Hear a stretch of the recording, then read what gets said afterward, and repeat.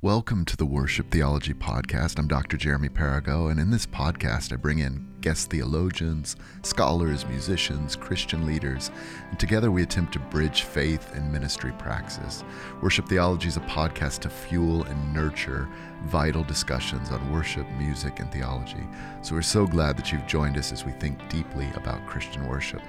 Today, I chat with Dr. Nathan Myrick, who currently serves as Assistant Professor of Church Music at Mercer University. Nate's an ethnomusicologist and a theological ethicist. The major focus of our podcast today is his recent book, Music for Others: Care, Justice, and Relational Ethics in Church Music.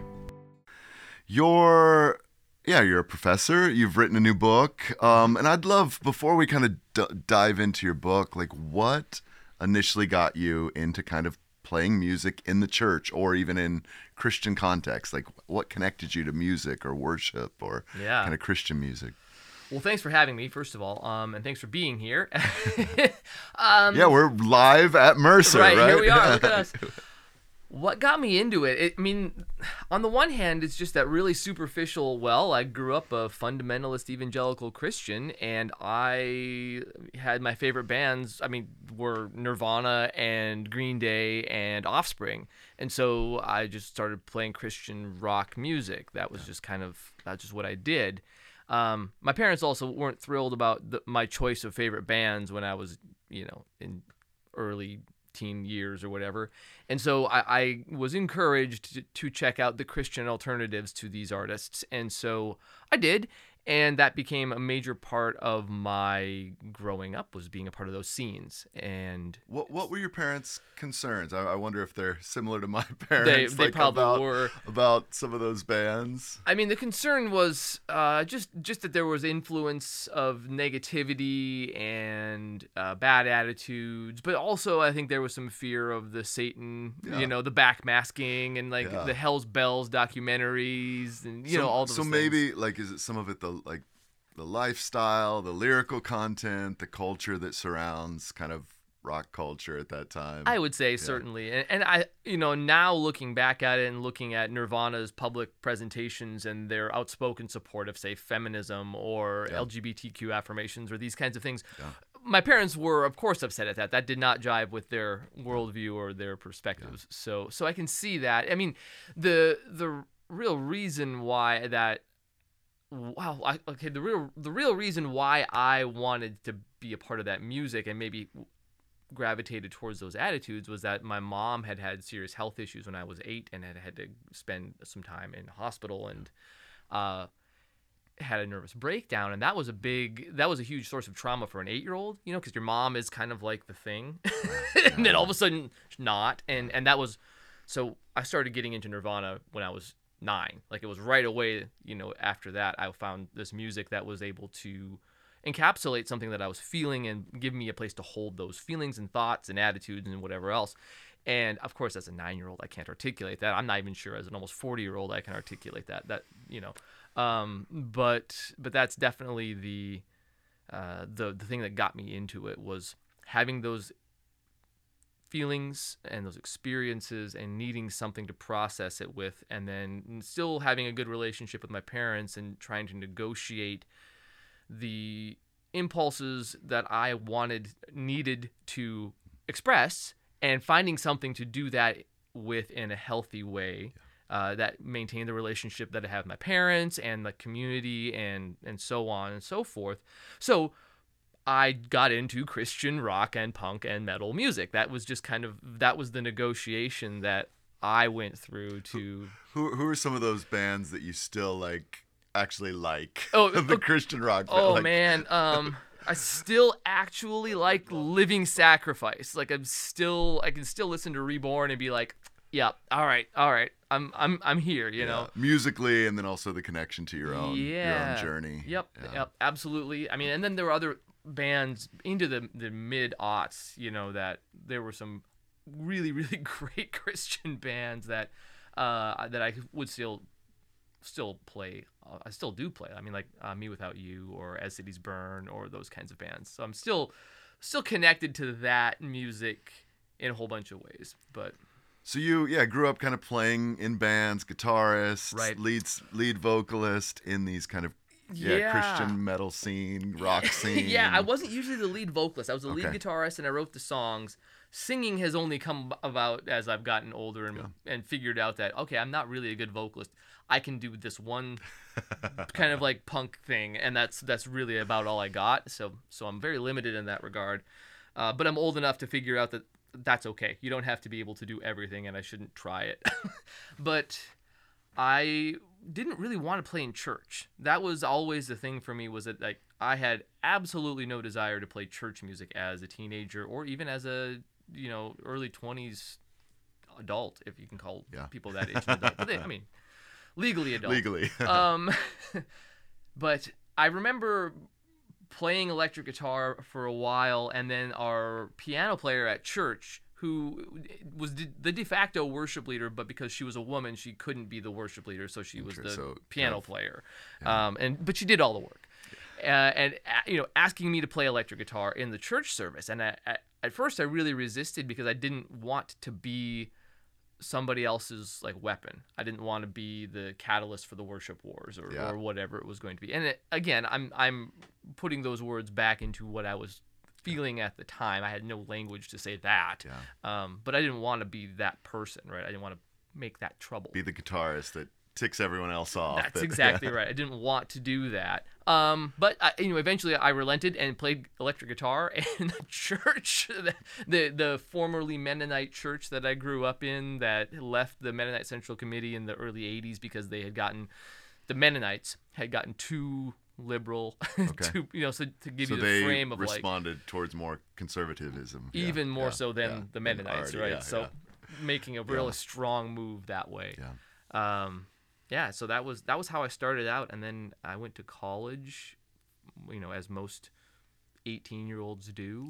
Went to a college that I thought aligned with my conservative evangelical values, and I would have said fundamentalist values at the time. I was very much claiming that as an identity, and I went to that school and realized that those people did not mean the same thing that I meant. So I made it for 1.5 semesters, and I dropped out halfway through my second semester, and I started the first punk band that I was in. Like that, I was like, all right, I'm gonna do that instead. That's that. Which the whole punk. I mean, I'm not super familiar with the punk genre, but my understanding is it is kind of a push against everything, like musically, culturally, ideologically. It is like right. Let's respond against, or let's. It's incredibly oppositional music, right? That's a great way to say it.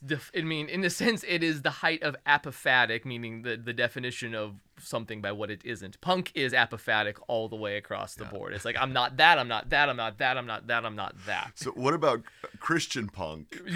What is Christian? I know this isn't the point of our conversation, but I'm curious, like Christian punk, how where it's in one sense like proclaiming orthodoxy, proclaiming the message of the gospel, who Jesus is, but also, what do you think maybe in that season, or even in your own life, like if you're a Christian punk artist, what are you kind of raging against? What are you pushing against? Well, so for me, it was really simple. I was raging against both the perceived evil in the world, and I mean, I know you can't see this on as listeners. You're making quotes. My air quotes here. Air quotes. The world, the evil of the world, but also against the perceived hypocrisy of the conservative evangelical tradition that I was a part of.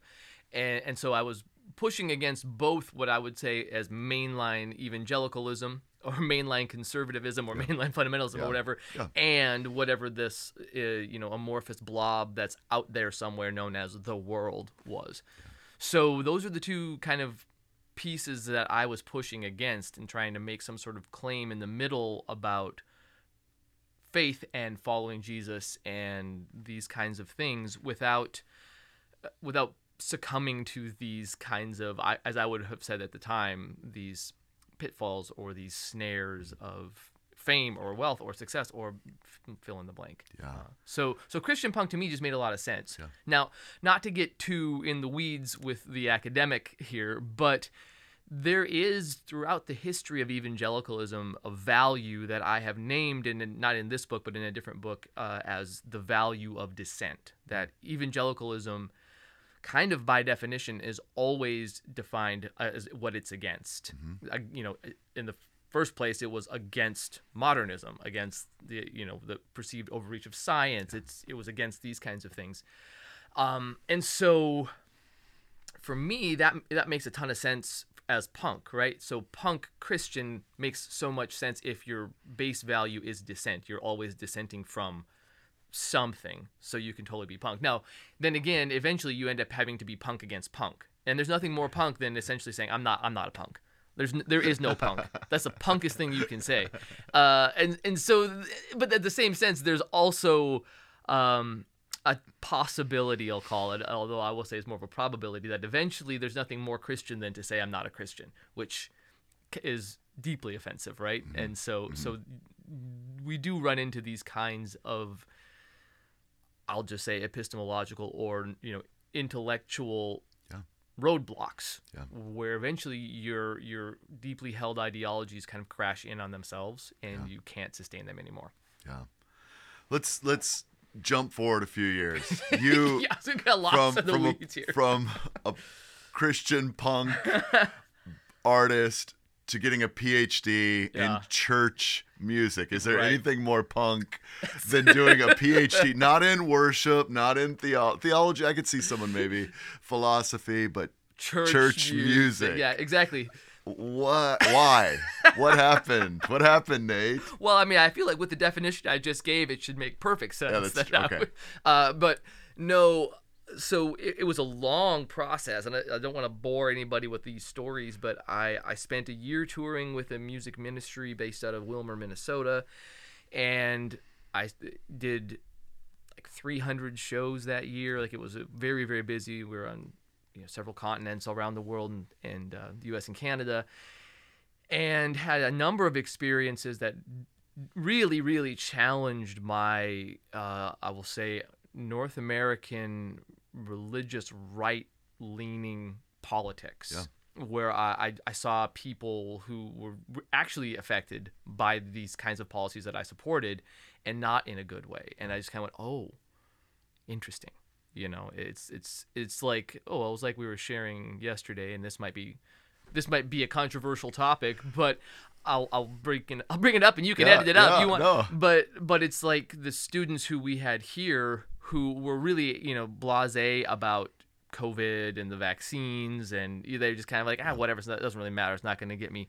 And then they got back to campus and talked to their friends who's like their mom had died, or they'd lost their grandma, and it was all of a sudden like it hit them, and they were like, oh geez, we've got to, like, we need this to do is something. serious. We need to respond. Exactly. We can't just say it doesn't exist anymore. We have to take consideration of some sort. So when you're confronted with the reality of somebody else's life, somebody else's experience, somebody else's body, then you do have to make some sort of response. I think we should anyway. This is where I'm getting into the ethics portion. I'm jumping the gun great. here. Please. So my response to these experiences. Also I should just mention that I was in Honduras in 2009, leading one of these teams for this music ministry during the coup that ousted Zelaya, and we fled the country, and we ended up hiding out in the mountains in a camp. Punk. And I think super punk. And so it's intense. So I definitely acquired some PTSD through that, and I mean I'm just being vulnerable. I've been treated for that, so that's something that's out there.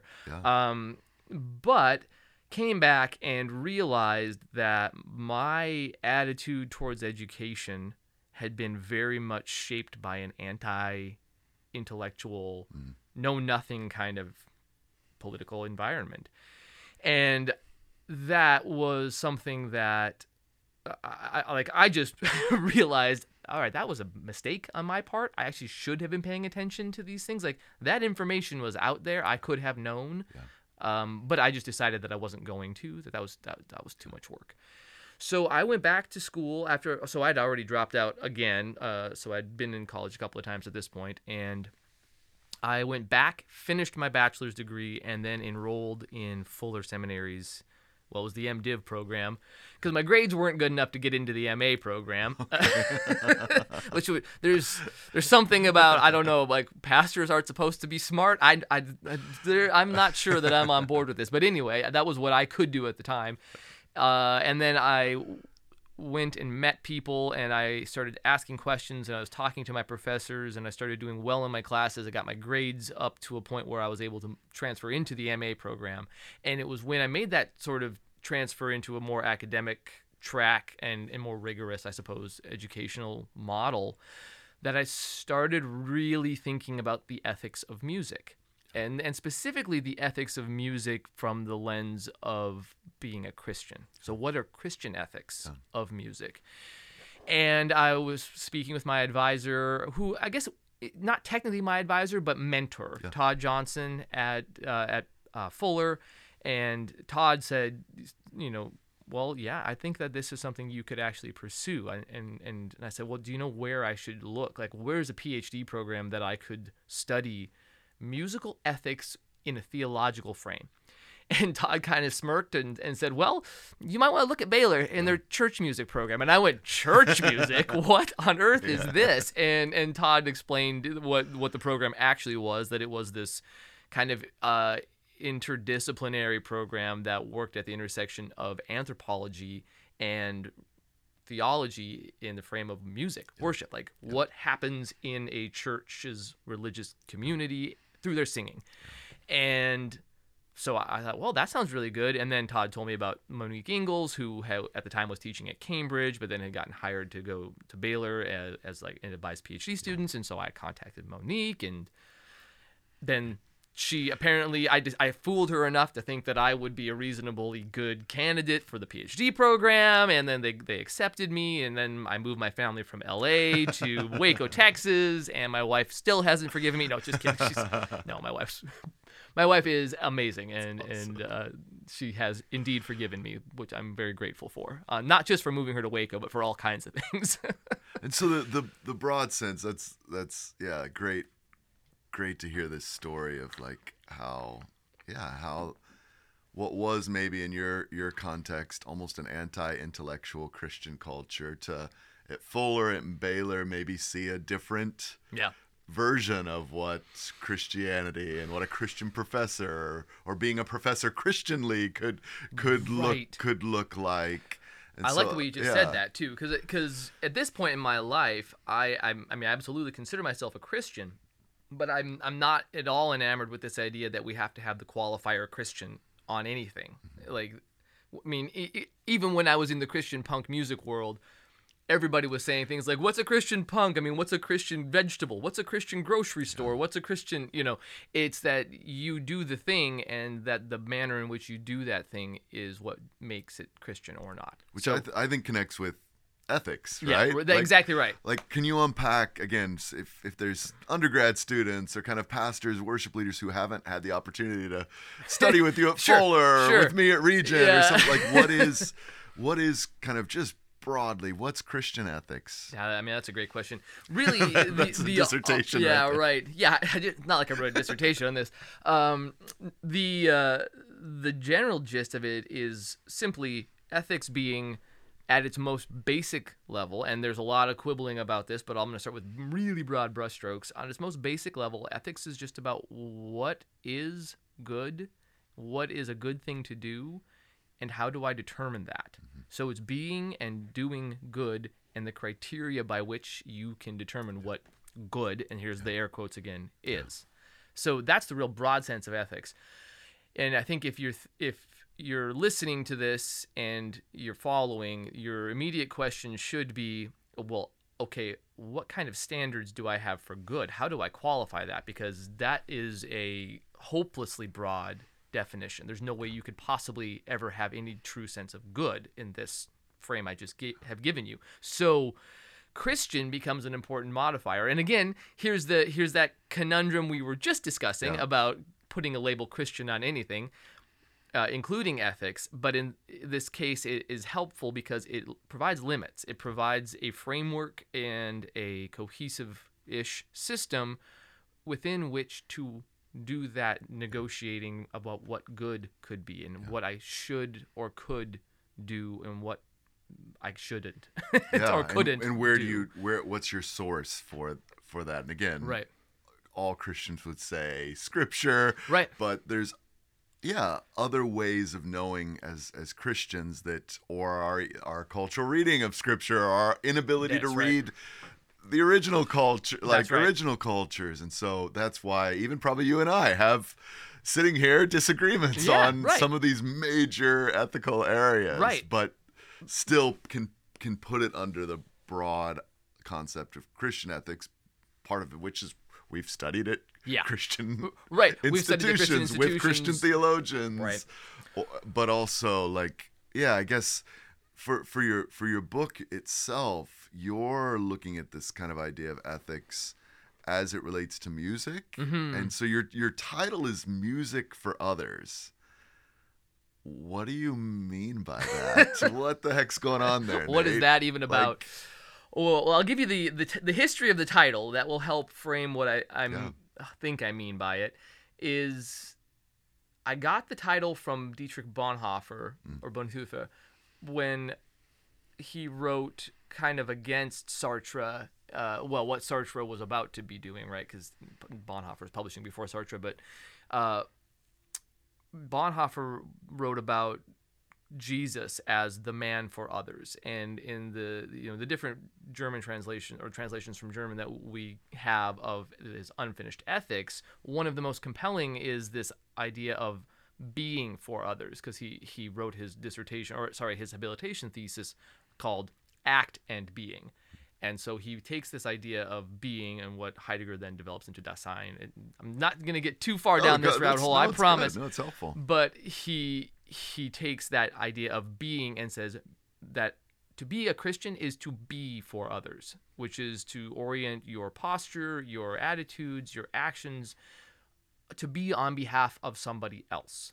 And that's the core of Christian ethics. And so I take that idea as been really formative and formational for me, that to be a Christian in an ethical way is to be and act on behalf of somebody who's not you, right? And this is very much what the Bible says. I mean, I don't think there's really any argument about whether or not the Bible says to do to others as you want them to have to do to you. What you do to the least of these, you do to me. I mean, all of these kinds of things, the Sermon on the Mount and the Sermon on the Plain and all of these kinds of things. But some of the core of our understanding, again, particularly in the U.S., and I won't even just say evangelicals, but many American Christians, is the individual. Yeah. And thinking about just me and God. Right.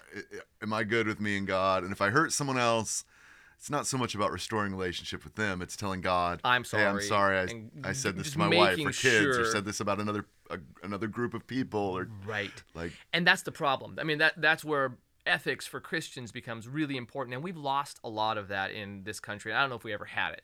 I mean, I would think we did. I know lots of people who certainly do have it and have had it, so it's not like it's lost wholesale or whole cloth.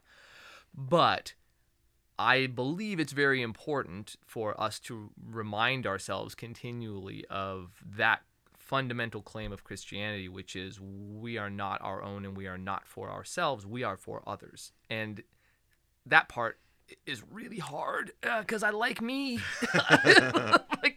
I'm loving this podcast because I get to talk about me, so there's no narcissism here at all. No. That's being for others is the central part of it. And so what is music for others, right? So music is a way of being. And I make this argument in the book that music is a way of being in relationship, and that actually at its core, music is relationship and relational. So first of all, just thinking blandly and scientifically, music is a relational series of sounds.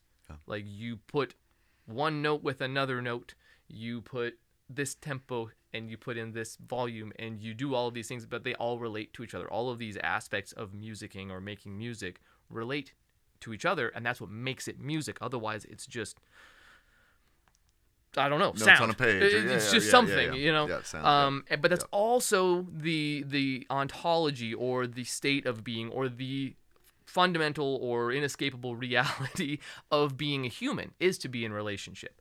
And to make music is to embody that relational ontology. I'm going back to that big word, that relational state of being, because every time you make music, you're performing with somebody or you are performing with the memory of somebody. There is always something and somebody else who's involved in your imagination or your memory or your feelings even, that is driving music.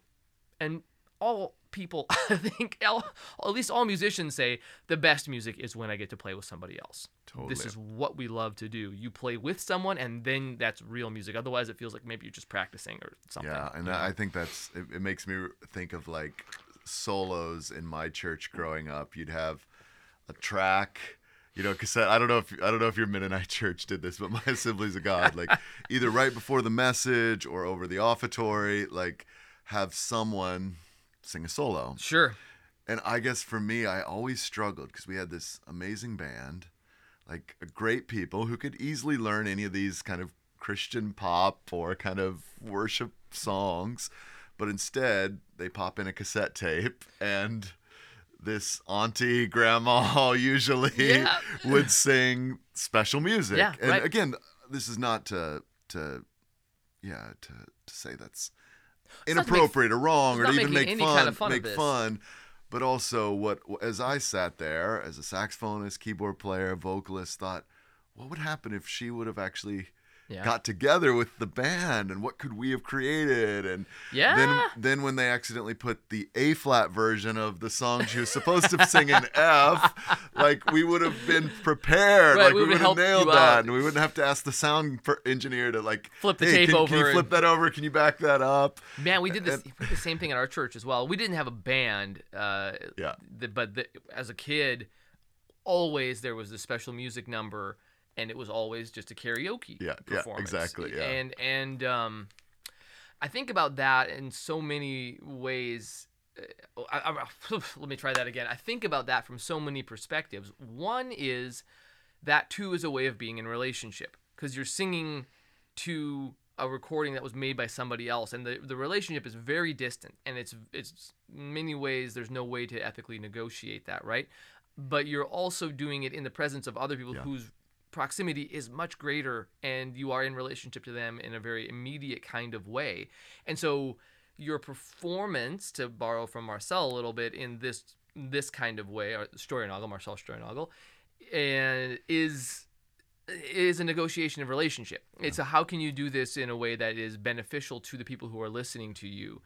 And part of that might actually be better suited or served by collaborating with those people to make that music. And so there are layers of relational analysis we could do on this to say, okay, that was in relationship. Like that was a relational activity. It maybe wasn't the best kind of relational activity that was available to those congregations, mine included. Yeah. No, I mean, there is a beautiful part of that. It gives an opportunity within the context of a corporate gathering to have someone share their gifts and talents and to celebrate that in one another. And so it's not just to tear down the whole idea of special music Not with at all.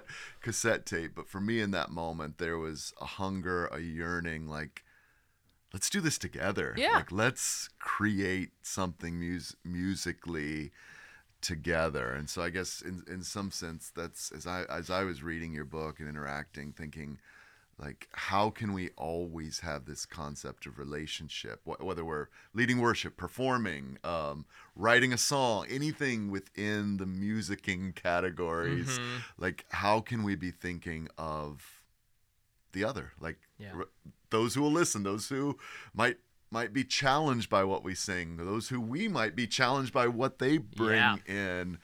And I just appreciate that kind of renegotiation, or helping me draw in that relational side in a fresh way. Thank you. What you were just saying reminded me of the other part of the title that I wanted to touch on, is that we in the West so often make music a fundamental part of our identity, and in so many ways we claim it for ourselves. Like this is my music or that's not my music or whatever, that kind of conversation. And in so many ways, we do that at our own peril. We do that with this sort of self-seeking, self-serving attitude often, not always. I mean, I'm not saying that having music that you love and that's a part of your identity is wrong. That's not at all what I'm saying. But that identity shouldn't be at the expense of somebody else's identity. And especially when we're talking about worship and music in church, that kind of selfishness can really be disastrous and destructive. And it's not just the selfishness that could easily be applied to a worship leader, as if, oh, it's all about you, blah, blah, blah kind of thing, or all about me, I mean, rather.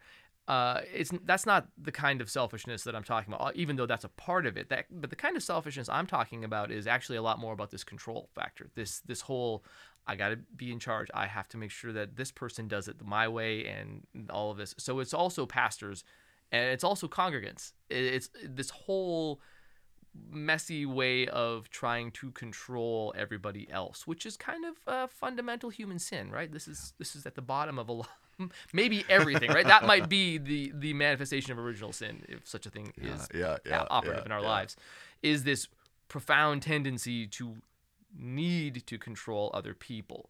And we do that with music a lot in church. This is a major part of of just being a Christian in North America. And so the title is also working against that. It's also pushing against that, control other people with music, control other people's music, vice versa. It's music for others on behalf of. Yeah. No, you've got my mind synapsing now in so many different ways, but just in one sense, like, music is a main identifier of cultures and subcultures. Oh, you were a part of that in the punk scene. Absolutely. I was for like 3 years, third wave ska scene. Yeah. And in one sense, like within local church communities, we want to encourage them to kind of, what's in your kitchen? What are the musical tastes and gifts and experiences in your own local context? But I guess how could a church be a local church, a local congregation, a local community, grow, draw, express their own musical identity, but also be opened up to other identities? Maybe that's guests that come in, or friends, or people across the street, or people that maybe even at war with each, literally at war, or actual war. Yeah.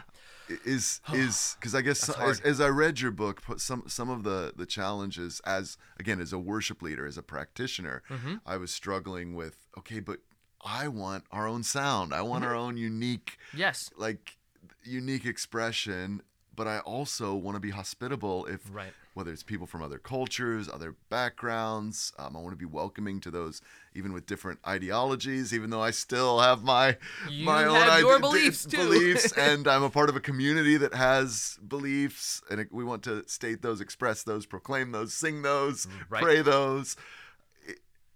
How do we do this, Nate?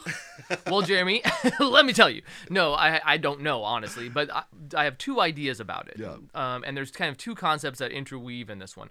The first one is this concept of personality and identity that we want to be static. We are really enamored with things like the Enneagram, or Myers-Briggs personality profile, or Gallup Strength Finders, or whatever these personality or identity things that are really popular, especially among Christians, right? Yeah. Well, the science behind that is that that's all not right.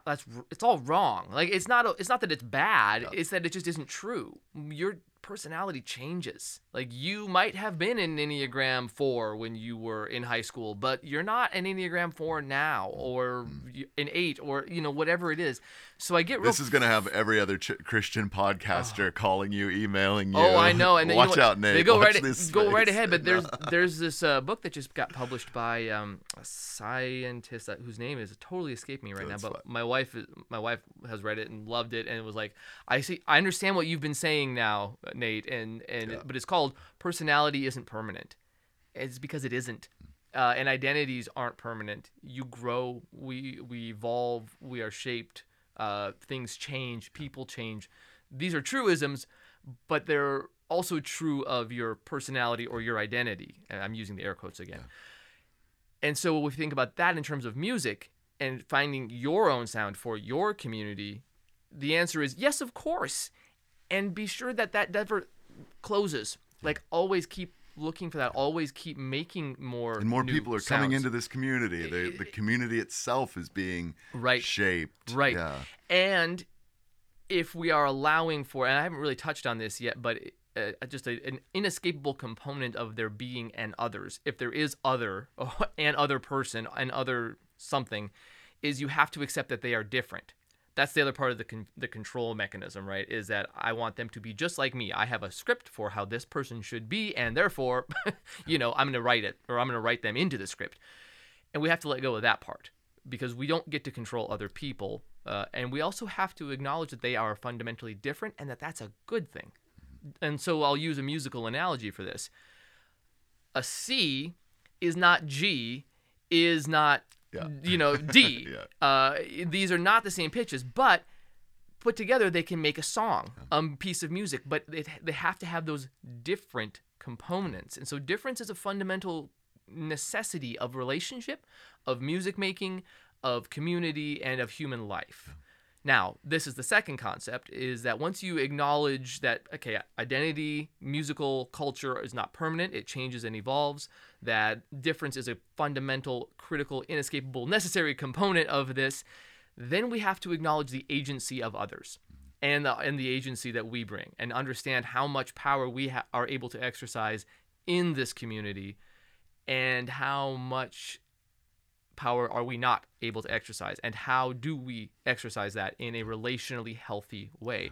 And a relational healthy exercise of power is leaving space for other people to decide that that's not really what they want to be doing, and not making them do it. Which is a weird, it sounds so obvious, but then it's really hard to do in practice. Yeah, as I hear you sharing on this, the formative dimension of Christian worship comes to mind. Like, you're talking about personalities shifting, and in some sense, worship, liturgy, music, relationships have the ability to help form virtue, form love, form understanding, form fresh relational connections, even in super practical ways. Right. And I guess in my tradition, worship was always, particularly worship music, was always understood as expression. Like, let's go for it. Let's lift your hands. Let's shout. And I love that. I'm connected with that. I think that is a normal expression of most of us when we hear something we like. Yeah. We move, we groove, and want the ability for leaders, musicians, people within the congregation to express that. And then I think from some of my other traditions, like friends in my other traditions, those that I've worked with, very word-centered, Baptist, like it's about proclaiming, like not expressing, but like getting the scriptures right, getting the doctrine right, making sure every song lyric, well, that might feel too metaphorical, so let's systematize that to be sure.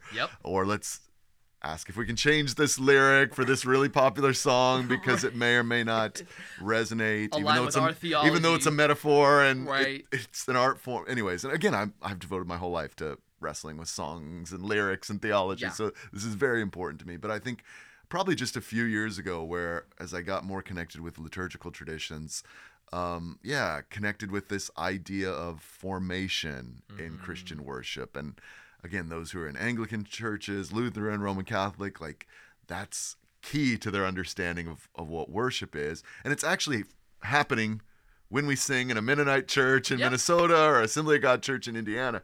We just aren't naming that and aren't recognizing that we are being formed by what we do. Right. Like, what we say is important, expressing artistically is important, but also, like, we are being formed and our character is being formed. As I read this, there's a number of things that you bring up around character formation. Why in your view is kind of naming that, highlighting character formation connected with Christian music as a thing, as something important? Boy, that's a great question. I think that it's also helpful in answering the other question about what's Christian ethics. So within this discipline or this academic world of study, one of the more, I would say, popular and influential ways of theorizing about Christian ethics is this idea of Christian character formation. And it has there's a long history. I don't need to bore our listeners with that. But Christian ethics, especially in liturgical studies and liturgical circles, revolve around this idea of narrative virtue ethics and narrative character formation ethics, which in an overly simplified way, essentially argue that you become a good person by doing Christian liturgical things, by going to church and living yourself into the stories that you are encountering in worship. Yeah. So the story of the gospel, the story of Christian history, right? Yeah. Like salvation history, creation, fall, all of recreation, these things. Redemption, recreation. So you're encountering these stories is what shapes your character. This is in this model, and this is, I think, in many ways very true. I think that there are so many ways to argue this and to sort of demonstrate that yes, of course we are shaped and evolve, and our personalities and characters and cultures change based on the things that we do and the stories we tell and the way we make meaning off of those stories and the way we make meaning off of those doings. And so this Christian ethics is this idea of going to church and being a part of the worshiping community is how you become a good person. This is the simplistic, overly simplified thrust of the argument. And I actually agree and also have to challenge that, because I think that it is a true statement that you do become shaped by the worshiping activities that you do, that you engage. But that doesn't say anything about the goodness of those activities or about the goodness of that community. So there's no ethics beyond that you should go to church and you should sing there. Yeah, right worship, getting worship right, equal in that model maybe as very simplistic equals right Christianity or right ethics. That's exactly right. It's kind of one for one. And that is the way that model gets worked out, and it gets worked out in a number of different books in that kind of way, and also in practice, this is a lot of how it works out. So if we can only focus on one thing, we're going to focus on that one thing, which is right worship or right belief, like this, doing that right, because then everything else will proceed from there. And again, nobody actually thinks that it's a perfect trickle-down economic theory at this point. That's not. I don't think anybody actually believes that. We all understand that there's more that happens after it, but the first thing is get that worship orthodoxy right, and then everything goes on after that. And there's the big inhale, the anti-sigh, but that's not how life works. Yeah. And that's the problem, I think, and that's the problem with formation ethics, because it comes, I think I say this in the book, it comes perilously close to confusing formation for conformity, because you start to lose the possibility of difference, or rather the celebration of difference and the ability to have relationship, because you become so much the same. You can't relate to yourself. There is no self. That was a nice rip, or how did Joshua Buston say this? Were you part of this conversation, Jeremy? I can't remember. That the self is the self is just a story you try to tell yourself to cover up for something that hurts you. Like that's the easiest translation of it. It was Josh said it way better than I said it, but you can't really be in relationship with yourself because you are yourself. This is just how it works. Other than you may imagine a self that covers up for a wound or for a rupture in your integrity, and then you have a self to cover that. Yeah, that's Lacan. I know I'm going totally Lacan here. I'm just well, I don't really subscribe to a fully Lacanian theory. But you're helping us kind of reimagine or maybe expand. Thanks for pulling me back in track here. I got myself way on the weeds. And as you were sharing, Jamie Smith, Robert Weber come to mind about getting worship right, restoring ourselves in the liturgy. And then everything else will get better, right? Did I use that right? Vis-a-vis. Vis-a-vis, yeah, you did. I think we're good Christians. Then we're good Christians, and good in the world and good to each other. And even James K. Smith, like notes and uses the Godfather as an example, where they're praying the liturgy, they're at baptism, like these rich, robust, doctrinally foundational within Christianity, as they're baptizing who's it, Corleone's new baby, and then literally it's juxtaposed to machine guns mowing down all their enemies. Yep. And so again, Jamie makes this to nuance his own work, to show that it isn't a 1 equals 1. Right. If you get worship right, it doesn't necessarily mean you're going to get Christian ethics right. Exactly. And I kind of appreciate you kind of drawing those together. And I guess where it hits music in your work is that you say things like this, this is a quote, sure, even when congregational music sounds good, churches do music badly. So we're not only talking about doctrinal pedagogy and intellectual formation, but even musically, all these things could be going good, right, could be right, yep, could resonate with the great tradition, could resonate with scripture. Yes. But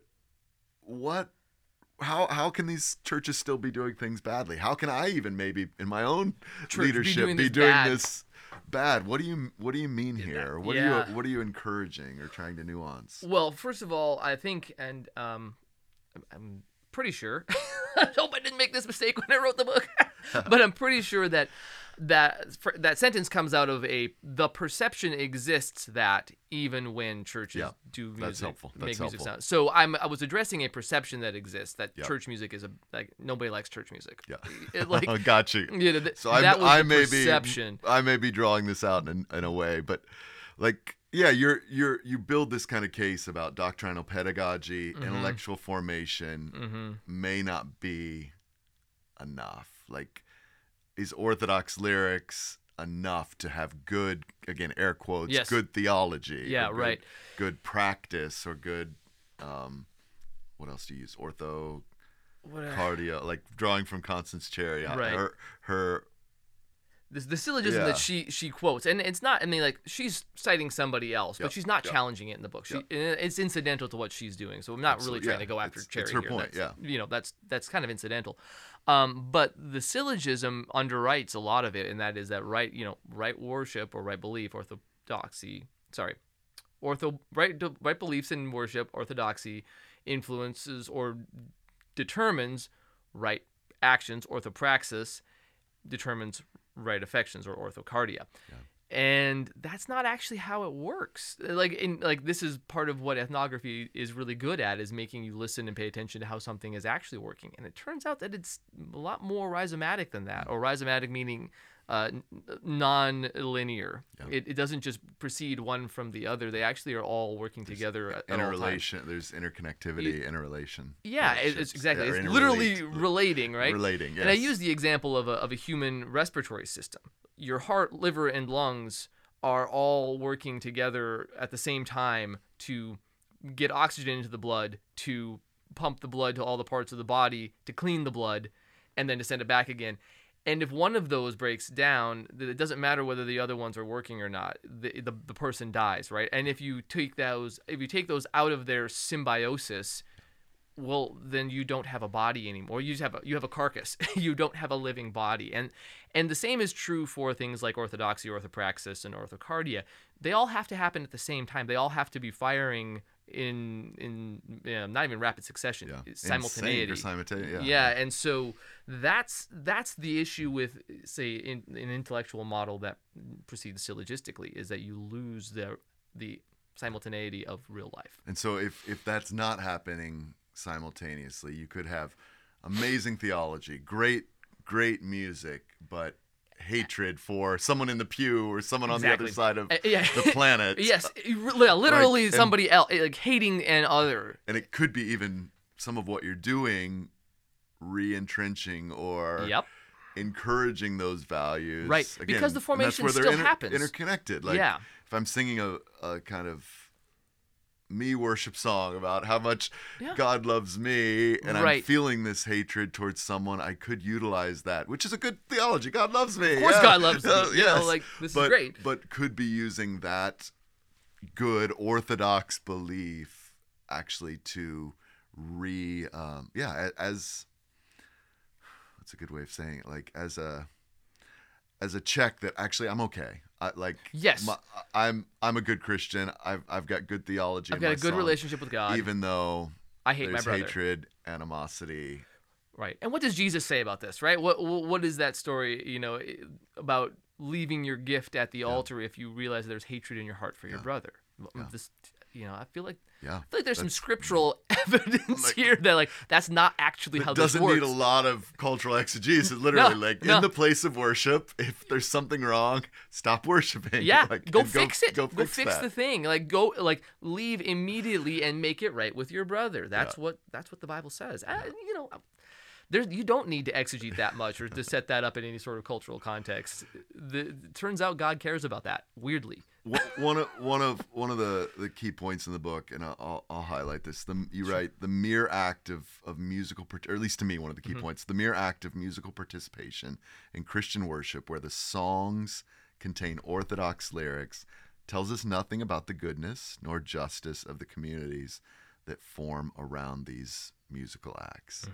What are you saying? I mean, this was one of those quotes I wrote down, underlined, and kind of it relates to what we're saying about you can have good theology, good logos, good words of a song, and even good music to that song. Right. But that doesn't tell us about the justice in the community or what's being formed through these musical acts. Right.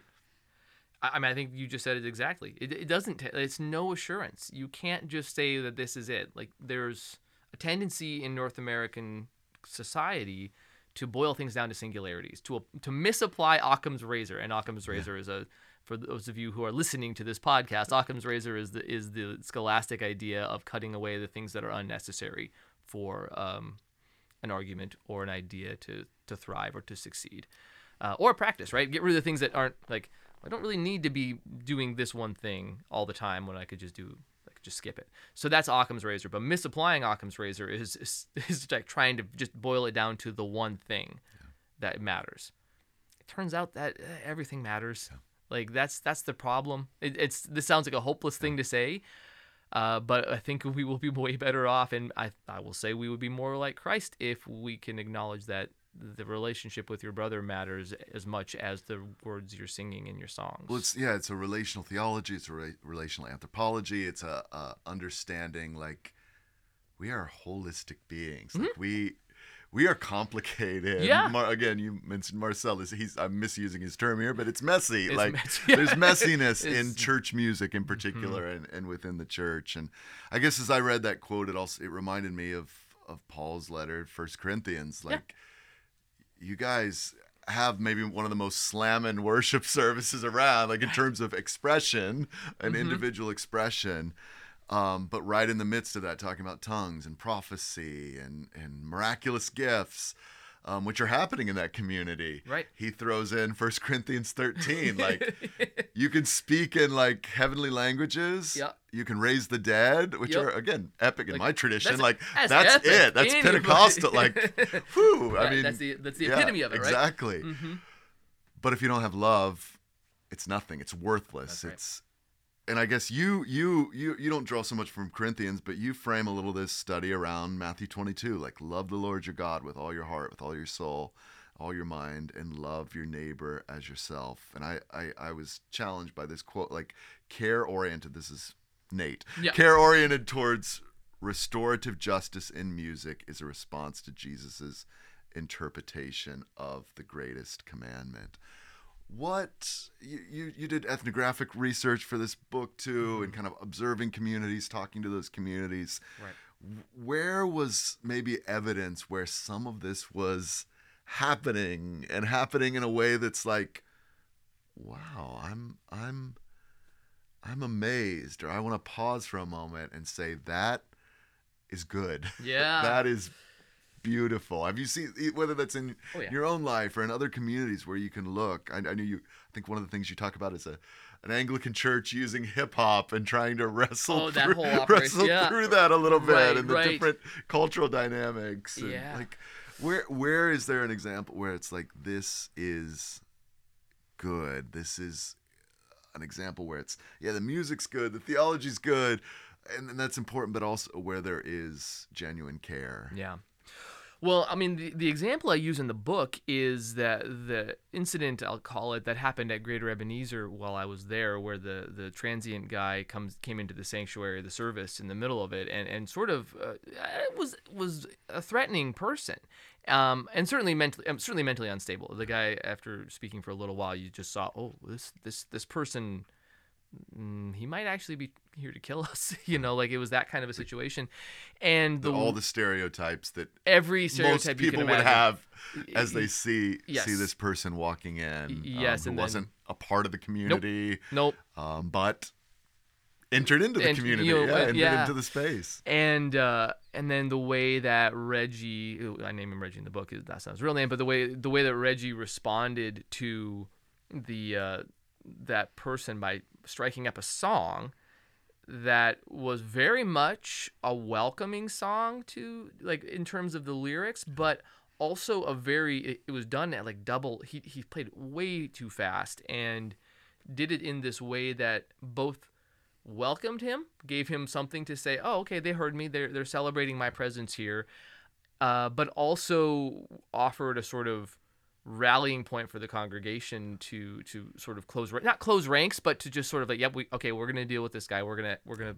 be here and be present, recognize and we're okay. his presence. And it worked. Like, the guy just obviously figured it out. He was okay, and he left without doing anything, or without really. Well, he left his lemons apparently, but like as an offering, maybe. Well, that's it. I think he put them in the offering basket actually. So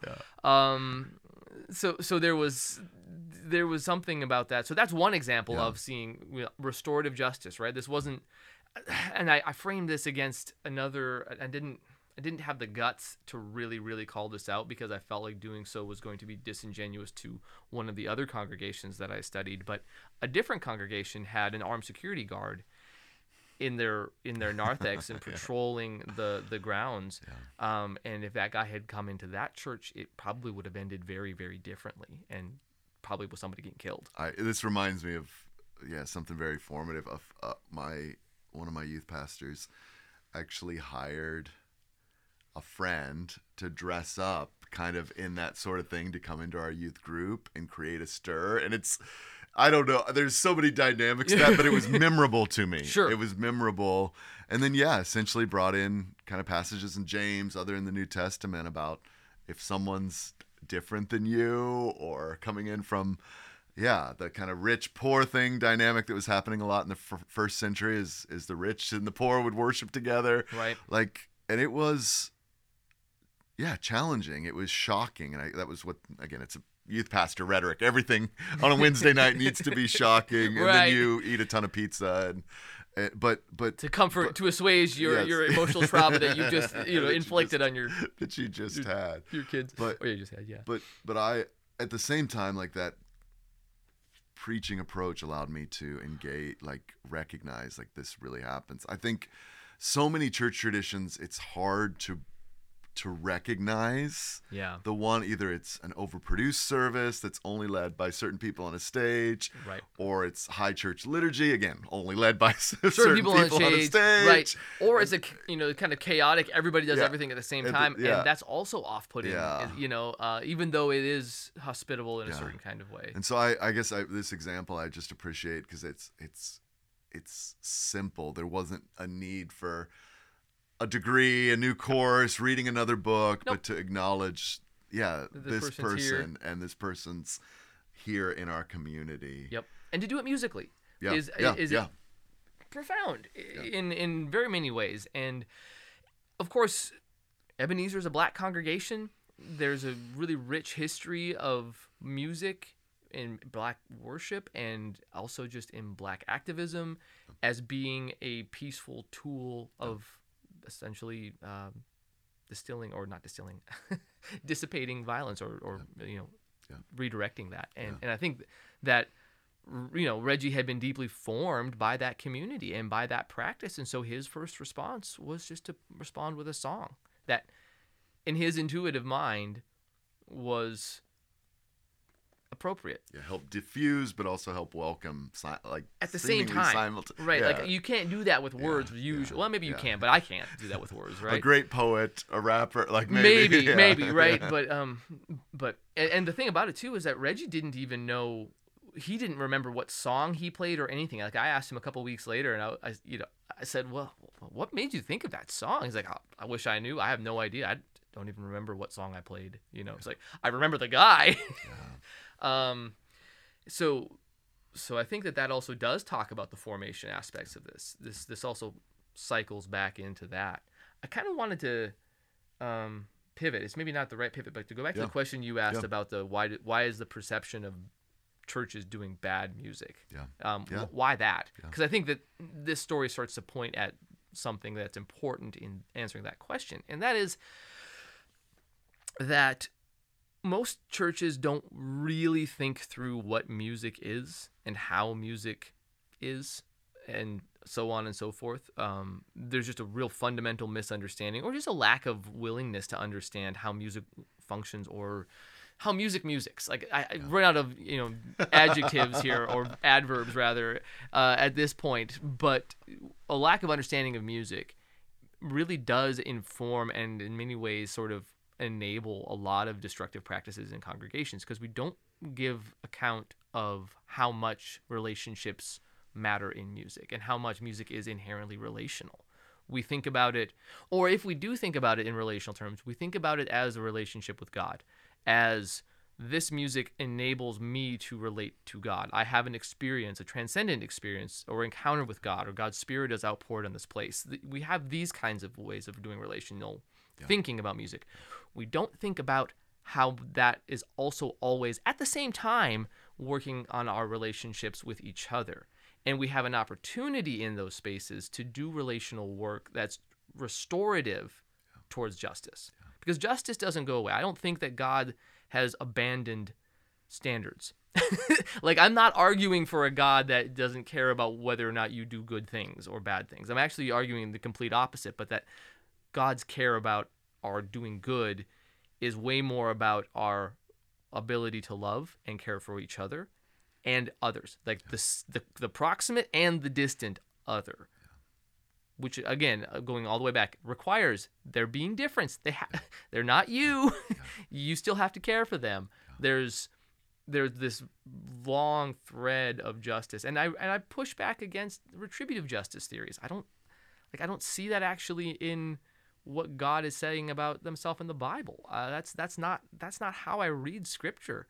Now, you can read Scripture that way. That's just not how I do it. So I want a theory of justice that restores people to relationship with each other and to relationship with God, not one that clobbers and starts wars.